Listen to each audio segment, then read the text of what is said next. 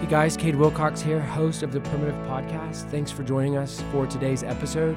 We have Rodney Madsen on. Rodney is the founder and CEO of GermBlast, a really cool company. Been building it over the last 10 to 15 years.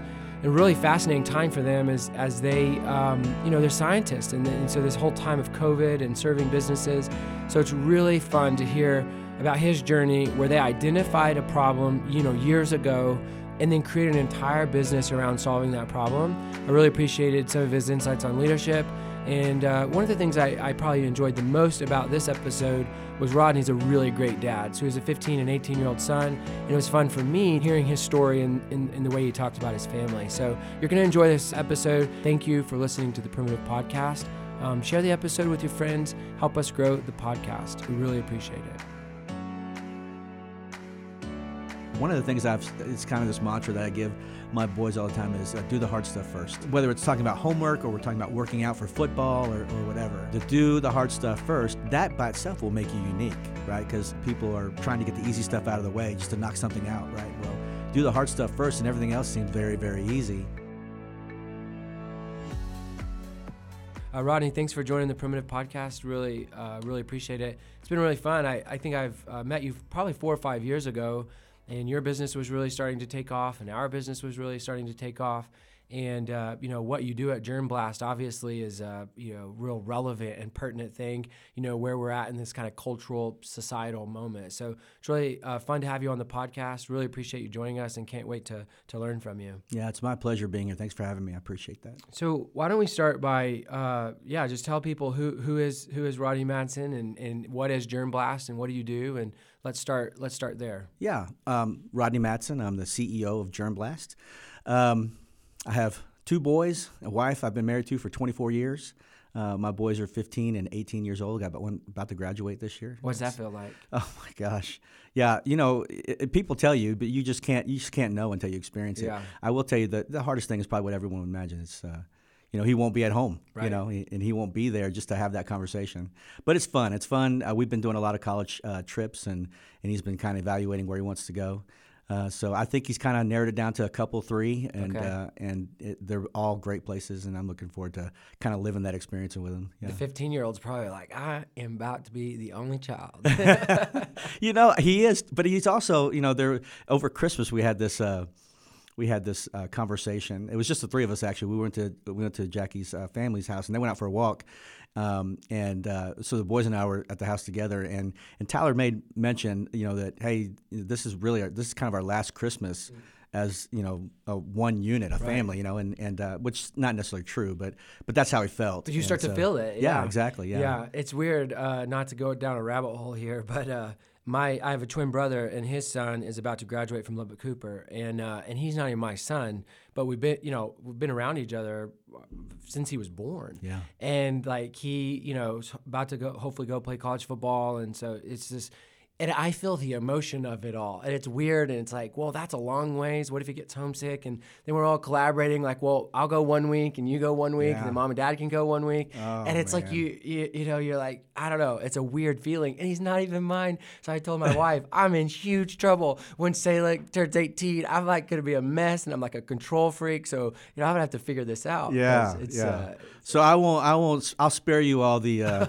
You already know kind of how those things are going to work. Yeah. But yeah, it is exciting, but also a bit depressing. For sure. Yeah. No, I get it. So tell us about GermBlast. Yeah, GermBlast started. Josh Underwood is a partner of mine in GermBlast. We started a company back in 2006 called Dermacare. Okay. And Dermacare was a wound care company. We had a unique technology that we were utilizing to kind of help heal chronic wounds. Mm-hmm. And through that process, we kept hearing these things when we were in hospitals about healthcare associated, because we were asking, why did all these infections happen? I mean, they were pretty horrible. Mm-hmm. And so we were hearing this term, healthcare-associated infections, or back then they said hospital-acquired infections. So we started looking into that, and what we learned was, at the time, there was about 1.7 million infections like that every year. So you go to a hospital for some procedure, and you leave with an infection. And then of those 1.7 million people, 99,000 people would die from those infections. Good grief. And so that number, that statistic was pretty steady for as far back as you can look at it, maybe 10 years. And we're thinking, why isn't the problem better, right? Why is it happening? So kind of going down that road, Josh and I literally flew all over the country, and we went to different infection preventionists at hospitals, and they would talk to us. A lot of them, obviously were busy or they couldn't talk to us. But those that we spoke to, we saw some similar issues, some similar problems that kind of reared their ugly heads. We learned also that it really wasn't it's kind of unfair to call them hospital-acquired infections because the inference is the hospital did something wrong. But what we learned was there was a multitude of things, including maybe patient things that actually made that happen. And so we said, okay, well, why isn't there a fix? But at the same time, there was some legislation that was proposed that would incentivize hospitals to do better, right? Really, it would penalize hospitals for doing poorly, right? And that actually, there was hospitals that believed that wouldn't happen, and it wouldn't come to fruition, and there were others that were being proactive. Okay, if this happens, we need to do something about it. Ultimately, it did happen, and so hospitals, for not just this, but many other things, like get, I guess you can call it penalized in their revenue, and that hurts. I mean, the hospitals don't make a big profit margin, unlike people margins. think. Yeah, very, very small. And so so we said, okay, what if we came up with some program based on all this knowledge we now have, these studies that we've done, and provide a program that can help them reduce this issue? Because before that, it's not like hospitals were derelict. It's not like that, but it wasn't a focus because infections happen, right? And so they happen for a multitude of reasons. And when they happen, we just address it, we fix it, right? But when that pendulum swung the other direction to, hey, you're going to be penalized, some people, especially rural community hospitals that don't have resources, they were like, what do we do? How do we do this, right? And so we felt like we had enough information to produce this thing, and we did. And I was so sure and so confident based on our research that this is beneficial to hospitals, any healthcare facility, but hospital, anywhere you would stay overnight, right? It could be beneficial, right? And so we put this thing together and we launched it, and the first year, nothing. I mean, it was, we put a lot of effort. We built software and we came up with all this, and so the second year was better, but it was still close to nothing. And we looked at each other, Josh and I. We said, okay, is this going to work? I mean, is this really something the market's ready for? Perhaps we're just crazy, and this is not something that's going to work. But I told him, I said, we need to press forward. If for nothing else, we've got way too much money invested in this and too much time. I feel like it's going to work. It's just something that people are going to need. And there was at some point this awakening, that, okay, yeah, we get it. And there were some forward-thinking, innovative hospitals that said, and I'm not talking small, there were some big ones right here in Lubbock, as a matter of fact, one in particular that took a leap of faith and said, hey, I think that you guys are onto something, let's try it out. And we did it, and there was some significant results, right? So the thing ultimately became GermBlast. Our company is actually called Infection Controls, and so but we're best known by our process name. And so fast forward to today, I can't even tell you how many healthcare facilities we're in, and I mean across Texas, New Mexico, Oklahoma, and we have school districts, about 150 school districts, to include Dallas and Houston and El Paso, just big, but the key for us is being preventative, right? It's not something that you just react to. You should look into how can I prevent this from happening in the beginning, and the challenges are great. We started this back as Infection Controls back in 2009, and look where we're at today. Right. So the story that we've been telling people about being preventive is now very, very applicable. Right. Yeah. Have you found that a lot of what you've developed over the last 20 years, 15 years, as it relates to prevention, is applicable to the current situation we're in with COVID? Absolutely. Or is it is? So well, I mean, think about it. I mean, it kind of depends on what your belief system is. And I, based on research, we do tons of research. But I mean, think about it. One of the things that we do for our clients is when you hear GermBlast, a lot of people have this impression, oh, these are glorified janitors, or we blast germs, right? And to some degree that's true, but there's so many pieces to the program that people don't know or see until you actually hear what it is that we have to offer. And in a lot of ways, GermBlast, while it's a cool name, it actually hurts us because it doesn't give the full gamut of what it is that we provide. But if you think about today's situation, how before we had a vaccine and we don't really even know what the results of that going to be, what were we being told to do in an effort to reduce this transmission, right? Yeah. So we were being told to engage in certain behaviors, right? So, wash your hands, clean your environment, wear a mask. And that's one of the very things that we teach our clients. Based on research, these are the behaviors that you can engage in that will help you reduce the likelihood for infection. But right now, or before we came into the picture, when you think about it from a prevention standpoint, what did people do? Well, if you had a staph outbreak in your locker room, you just threw bleach all over the place, right? But you didn't do anything until there was a problem, right? But what if we said, you don't have to have that kind of a problem? At least when you look at the number, the quantity, the volume, the prevalence of an infection. So maybe staph's not that scary to you because you never had it. But if you have MRSA, which is antibiotic-resistant staph, right? If you have that, it could be scary, right? And people can die.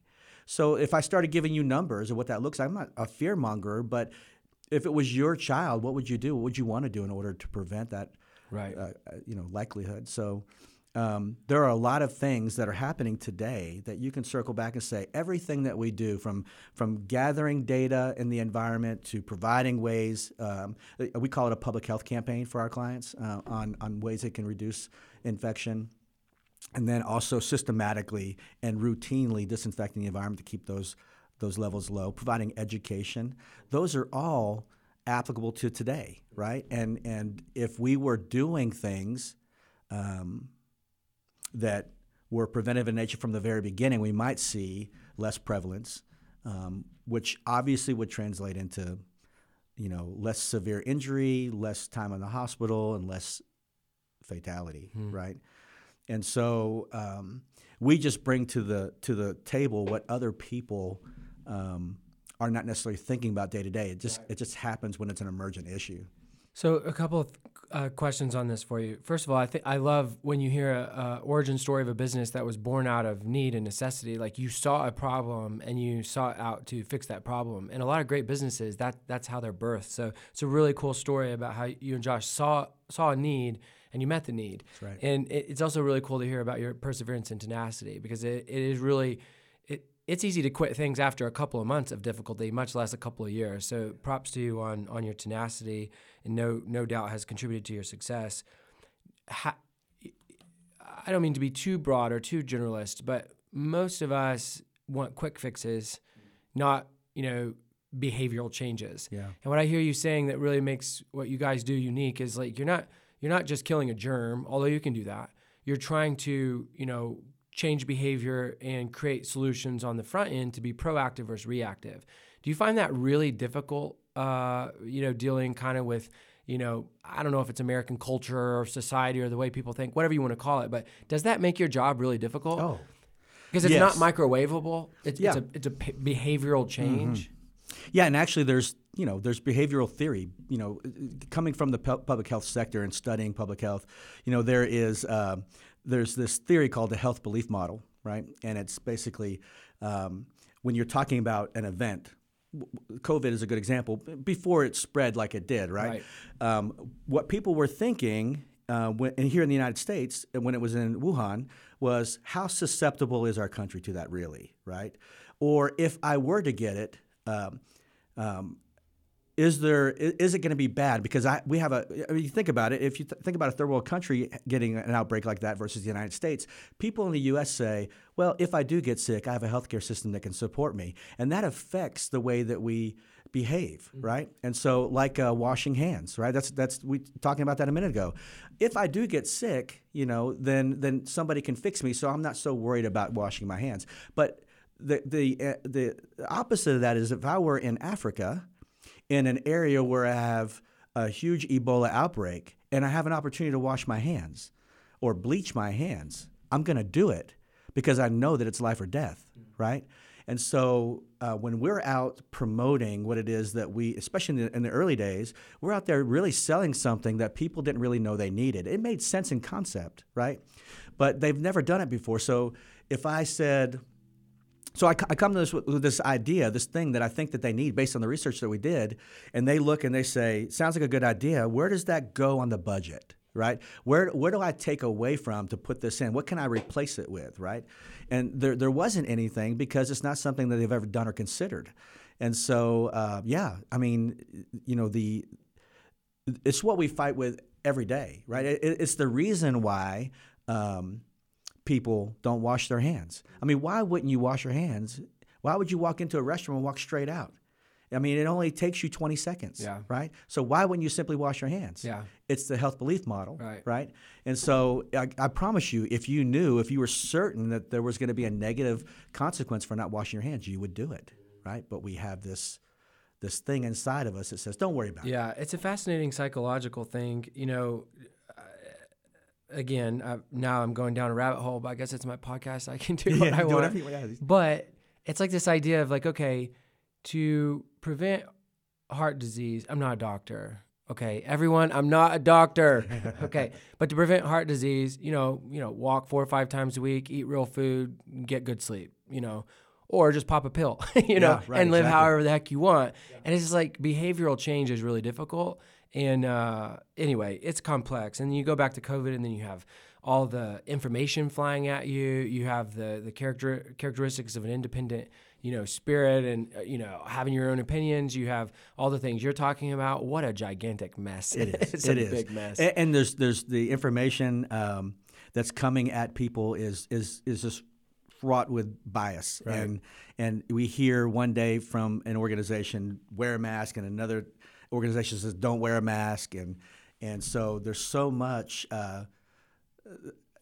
There's not really a consensus on things. Everyone has an opinion, and they can all say it's based on. We can all look at the same evidence, by the way, and come up with. We can argue 2 different opinions based on the same evidence, and it's just really confusing for people. And so, what we try to do is kind of eliminate some of that confusion, so we can make a decision a little bit easier to make. That makes a lot of sense. And I've seen a lot of like all of a sudden companies just like pop up trying to take advantage of the moment. It's like they have this new application and they're just going to come in and spray it on everything. Maybe some of that works, but the what really is fascinating about your model is that it's really much more in depth than that. It's based on research. It's based on analysis. It's based on behavioral change, not just kind of a microwavable approach of just spraying a bunch of stuff down. Right. So it's pretty fascinating what you've done.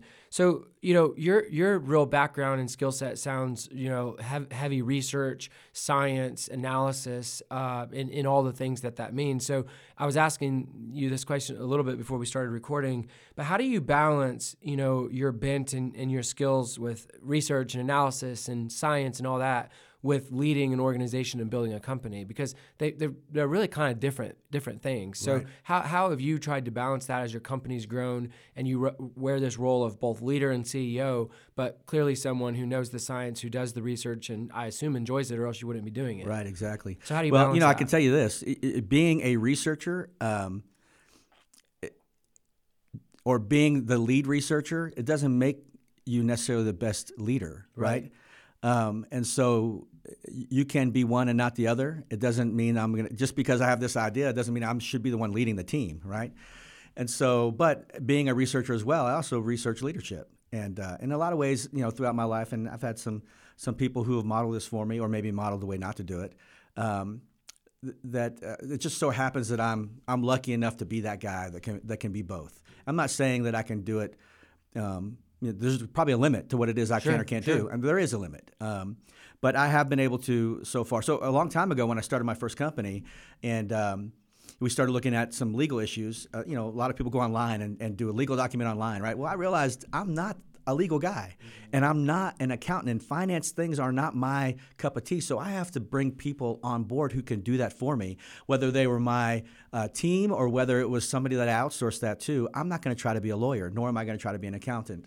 And so what I have done And you kind of have to, as an entrepreneur, you have to do this in a measured way, because you can't just go out there and hire everybody that you think you may need 5 years from now. But I do look at it in the future tense. So when I know where we're going, and I operate from the perspective that we're going to get there, right? So if I know we're going to get there, I'll take a little bit more risk in hiring people in advance, so that we can accomplish the goal and we can satisfy the need at the time, instead of getting to that moment and say, oh my goodness, we need a chief science officer. What are we going to do, right? And so early on, I started bringing those type of people on, and so it's provided me the ability to create a research team, even though I'm a researcher, so that I have people helping me in that regard, and likewise bringing on other leaders who are awesome at leading, so that they can help me with that. I don't have to be the absolute expert. We bring people on who are great at something and allow them to be great. And so it's not me, it's the team. Just like you with your business here. You have a lot of great people, a lot of amazing thought thinkers here, and creative people. And without them, you couldn't do it. It's the same thing. And it's not luck. It's not. I mean, you got to be purposeful about, what your deficits are, and fill those deficits with great people, and just let them do their thing. Yeah, that's really good. When you think about your role as leader and CEO, what kinds of things do you really focus on in terms of contributing your strength? So absolutely 100% agree with you. Building a team is the single greatest thing a leader can do, because they're more talented and better and more effective at certain things than you are. So aside from that, like, what are the 2 or 3 things that are really critical in your mind for your leadership role specifically? Vision, or is it the details in the organization? Like, what are your focuses as a leader? You mentioned so many things right there that kind of really encompass what it is that I do. First of all, not a new concept, and not unique to it's not something that we discovered on our own. There are people locally. There's great company. I know you know these folks at ROI Talent, but I was thinking prior to having met them through somebody in our company that to create an environment in your company, a culture in your company that allows people to flourish. Don't ask somebody to do something that they're not good at. Right, and that's what a lot of companies do. When you're evaluating an employee, you say, these are your deficits, and this is what you need to do better, and accountability. Right. Well, the word accountability, and which, by the way, this year is our term, is self-accountability, not accountability. But accountability is just a way for leaders to shift blame. Right. You didn't do X, great. But if you are having them do a job that meets their strengths, they're going to be awesome, and they're going to love what they do. And there's nothing that you can do or say to them that will make them better than they can make themselves. Right. And that's what we allow to happen in our company. Likewise, I'm the same way. So I am, believe it or not, I'm an introvert. And the 8 of my top 10 strengths in the Gallup are all strategic, right? And so I'm not the guy that's out there the face of GermBlast. I just am not that guy. I do well in presenting, but when I do it, I'm spent. Right, I am spent. So I would do that. So we have lots of clients that I need to go visit, and our sales team, the clinical stuff is me, and so I'll go do that. But when I'm done, I'll present to 100 people. But when I'm done, I need to just chill out. Yeah. And so I recognize that about me, and I try not to do that a lot, because when I do things I'm not great at, it takes away from my ability to do things I'm really good at. And so if you look at it like a Scrum board, right, where you have all of these tasks that a company is supposed to do, and more specifically that GermBlast is supposed to do, instead of saying, here's your job description, do these 10 things, we say, who is best suited based on their strengths to do this thing, right? And that they would love it. And so I believe, and of course this is my own biased opinion, but I believe people tell you that they love what they do. And when they wake up in the morning, if you have to go to work, they say, at least I get to go work at GermBlast, because we've identified, and we're not expert at this. It's an evolving thing, right? But they say, I feel like I'm getting out of work what I'd expect to get out of work, right? And so that has worked very, very well for us. Yeah. But it's not easy to get there, because it's a whole different way to think. Right. And I think there's a trend moving that direction. But if I hope so. Yeah. Yeah. Leanne and Joy are amazing. And really are. If you're listening to this podcast and you're a leader, you really should explore and contextualize it for your own business. But you really should explore strengths-based leadership and let Leanne and Joy help you get there. We were so committed to it. Now we have Annie, who's our chief of staff, and it's what she does. And I always say she was our best business decision we ever made. Anyway, it really is. It's worth it, and it's exciting to hear. I didn't know y'all had done that. Yeah. I didn't know you had worked with them. Yeah, we even have somebody who now is certified. That's awesome. Right? Yeah, that's really cool. And so Amanda Bullen, she's certified now, and she's doing that with all of our team, everybody on every level. And Leanne and Joy, you want to see how much you don't know as a leader in your company. Talk to them one time. That's right. They're so gifted. They really are. Man, it's so exciting. I did not know y'all were doing that. And frankly, there are not a lot of companies I interact with that are doing it. I mean, there are a lot of companies who say culture is important. There's a lot of companies who really do seek the well-being of their people. So it's not like there's a lot of bad companies at it. I have not met very many companies, though, that are really intentional about it, that they have someone on their team like you do and like we do who say, no, this is so critical to our people and their good and their well-being, and therefore the ultimate success of the company, that they would allocate resources and energy to setting it up like Absolutely. You have. So I would say to you, it's a detriment to you if you don't look at that. I agree. You will never recognize your full potential. By the way, I'm not saying that we have, and I'm not saying we will. Right. But I do know, just based on our experiences so far, you're reaping the benefits of it. Absolutely. 100%. It's certainly prepared us for 300% growth last year. You know what I mean? Has it? Have you found that it's changed your entire approach to just the practical way that you hire, like even your process of hiring? It's so funny because I brought this up with Leanne and Joy when we first started. I said, I would love to say, these are the things that we need, these are our deficits.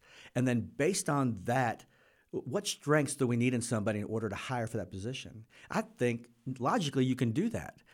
But you can't. You can't do it that way, right? And so, at least that's what they say in theory. I'm not certain that you can't. But that being said, I think it's because even I don't think you fully recognize somebody's potential, nor do they recognize their own potential for your specific business until they're in there working. So what we've done is we've said, when we find somebody amazing, when we find somebody who you just know they exude excellence, right?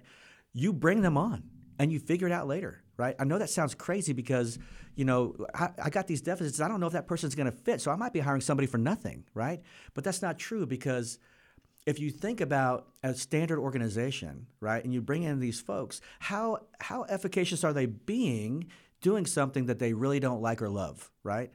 But somebody who's excellent, you can't train that. You can't. Right. You can't. When you find that characteristic, you need to bring it on board. I've done it so many times. I've told people.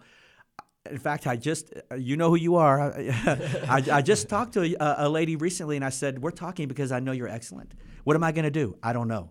I don't know what you're going to do. We're going to find that out together, but I know you're excellent, and I want you here, right? And so we do that a lot. And that's you have been up to our corporate office, but go there now, because everybody has that similarity about them in our organization. A lot of people listening to this are going to go, well, that's a huge risk, not to know what their role is going to be, and not going to be, what is their work going to be. But I think it's a greater risk to hire someone that's not fit for the role that you think's for the role, and then they get there and it's not life-giving. Their strengths do not align well with what the role was intended to do. And so I love what you're saying. And if it were up to me, we'd hire 100 people a month, whether we had the money or not, because great people make great things happen.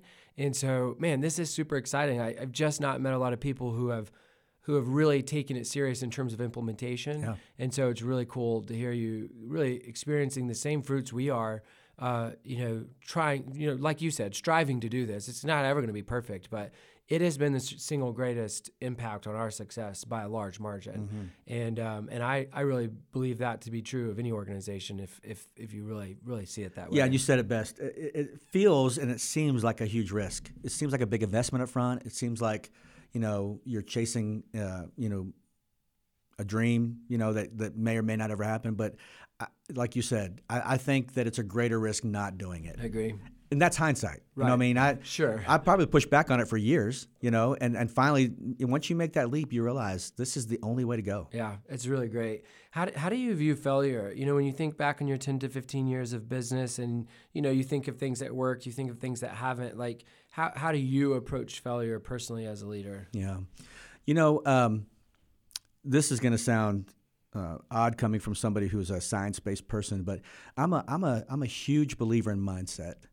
And so I can, early on when I first became an entrepreneur, and looking at a scale, I think, man, what I worried about back then, I wish I had those problems today. Yeah. But I remember, I've got, an MBA, and so, all MBAs, we think we know it all, and coming out of school.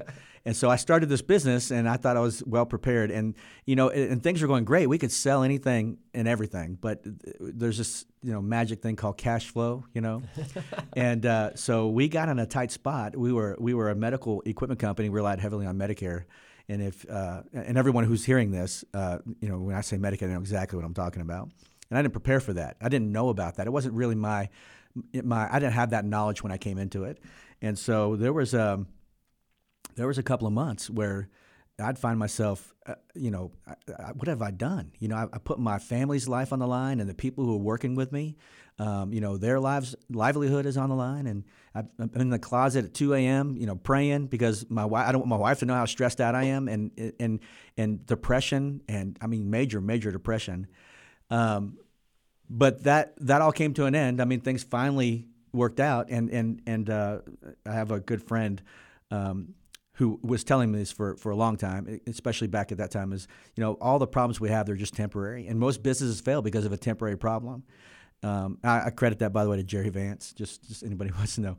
But anyway, it's a temporary problem. I didn't feel that at the beginning, but I will tell you, having come through on the other side of that and experiencing that stress and that depression and just the business experience by itself, I think looking back on that failure during that time, is what I felt like as a failure. Mm-hmm. It changes you. It makes you better. Not in a callous way, but right. but I've been there. I've felt it, and not only can I endure it again, but I can help others as well, and help them understand about this problem being temporary. And that's not just a business.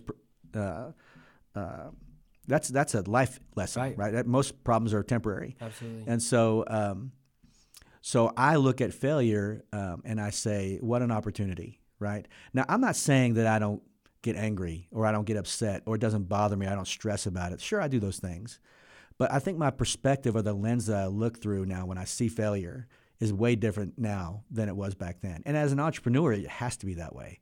And I feel like probably that's the reason why we see a lot of businesses that don't make it through those statistics, right? Like 5 years, 10 years. You hear that all the time. Right.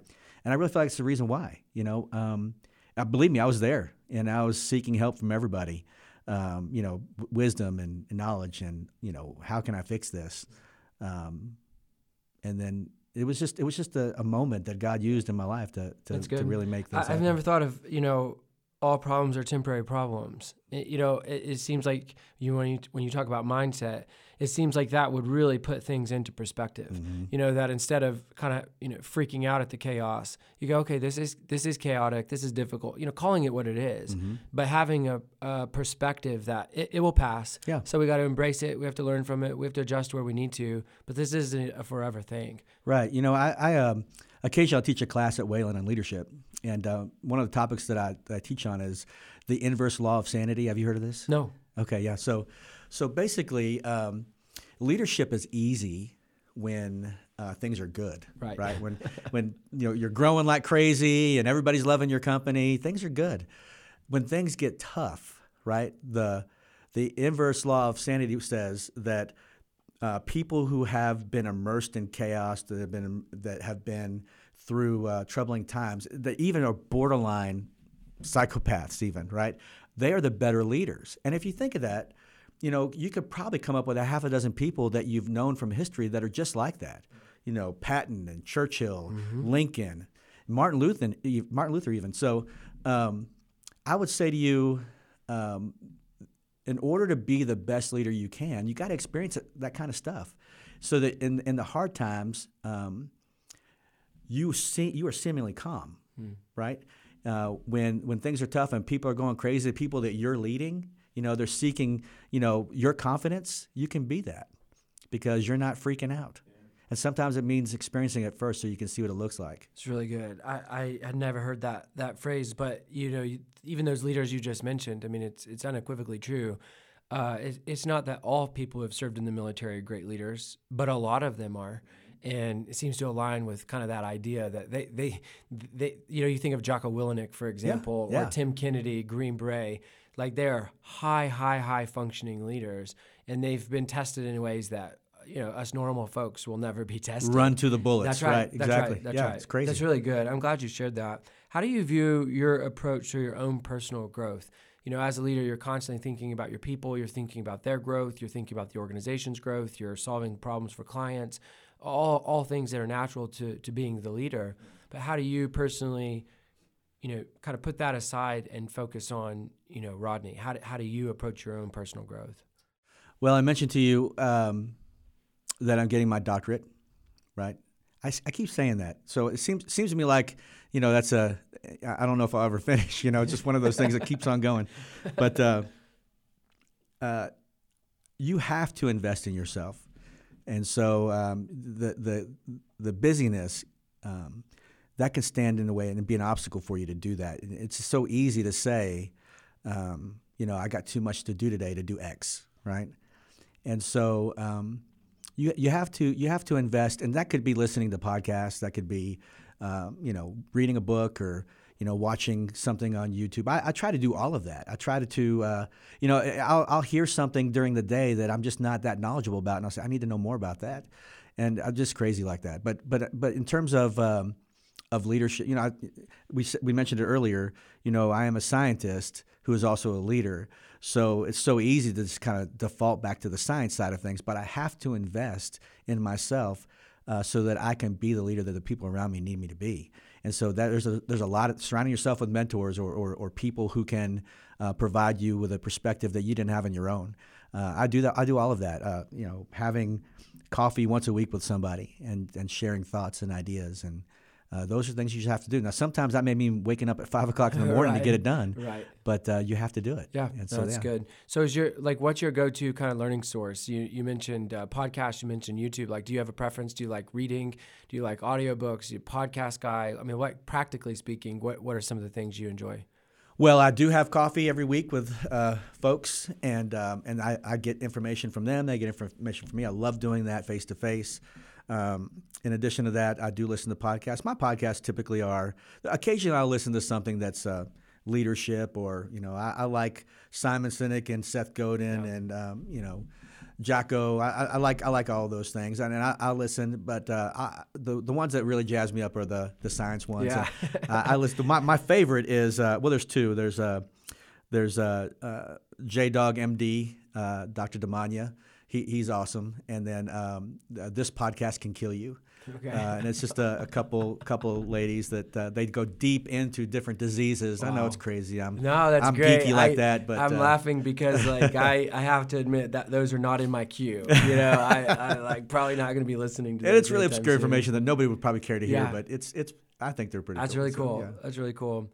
My last question for you, and it's often my favorite, is if you could speak to your younger self, if you could go back 15, 20 years ago, and knowing what you know now, speak to your younger self, what advice would you give him? Well, I think I already do that. To be honest with you, I do that daily because I've got two boys, and I'm trying to provide for them the learning lessons that I've had growing up. So I want them to have more and do more and know more before they get certain age. Now, whether or not they can decipher that information well, it's different. But we have these conversations all the time, and one of the things I think that resonates, that kind of just a topic that keeps coming up for me to them, is that think of yourself as your own manager, right? Because I always tell my boys, you control your thoughts. You control, the things that you do day to day. I mean, only you can make yourself feel bad, right? And so how do you talk to yourself, right? So you're your own manager. And so ask yourself, if your manager talked to you this way, he would probably be fired, right? I mean, that's not leadership, right? If you spend all of your time doing nothing, right? What would you say to an employee who did that, right? Or if you were that employee, what would you say to yourself? And so the thing for me that I didn't have, and I'm still learning, by the way, I mean, I'm scratching the surface, is this awareness, right? Looking at yourself and saying, how can I be a better me? And are the things that I've done today, is this situation that I'm in, is this beneficial, or did I do something noteworthy, positive? Just thinking from that perspective, as opposed to letting life happen to you. It's really good. Do they listen? Sometimes. It's funny because, in the moment, I would probably say no, but then I see glimpses of it. In fact, I remember one of the things it's kind of this mantra that I give my boys all the time is do the hard stuff first, right? Whether it's talking about homework or we're talking about working out for football or whatever, to do the hard stuff first, that by itself will make you unique, right? Because it's seemingly, people are trying to get the easy stuff out of the way just to knock something out, right? Well, do the hard stuff first, and everything else seems very, very easy. And one day I heard my younger son, say that, do the hard stuff first. And in addition to that, it was so awesome. My oldest son, I didn't know this about him. This is something he's been doing for a long time. I had no idea. He didn't tell me. And I don't know that he would have told me, except that it accidentally came up one day. That in his phone, he has a note that he keeps, and he has this running list of things that he thinks are wise that he heard from somebody or that he read. Wow. And so whether it was from his papa or whether it was from me or, and he'll say so he'll quote it and then he'll put next to it who said it. And then he was telling me this because one of his friends wanted to go to coffee with him one day, and he had all of these issues and things. And so he went to his notes and started telling his friend these things, right? And I thought that was awesome that he was astute enough to say, I need to make note of that, to actually make a note of that. And I think that's awesome. And so I see things working, but I may not see it in the moment. Yeah. It's an investment. It is. And it's for me, it's one of the harder parts about parenting. It's like, not seeing the fruits of your labor. I mean, you see the fruits of your labor. I mean, when they're respectful and, there's all kinds of ways you can know whether or not you got good kids or not. It's pretty clear. But I think for these, you said something earlier that on a parenting level I really resonate with, and that's really wanting more for them. And I find that really being true of my teammates too. Yeah. Like I just want more for them. I want them to experience whatever it is for them. I want them to experience more of that. And I want that for my kids so bad. It's ironic we're talking about this because yesterday I was on the road for like 8 hours and so I'm on the phone, the whole time to make it go by fast. And I had this like really great 45-minute conversation with my mom, like, remembering back all these, great memories and some challenging memories from growing up. And it just it made me think about my own children's experience and how badly I want them to know self-discipline and how badly I want them to know what you just said, do the hard thing first. Yeah. And I want them to know, the benefits of them working hard and learning how to work. Like it took me forever to learn how to work, right? And I don't want that for them. But you can't want something more for someone than they want it for themselves. That's true. And so making these what I appreciate something you were saying is just make these little daily deposits. Right? Just consistently invest in them.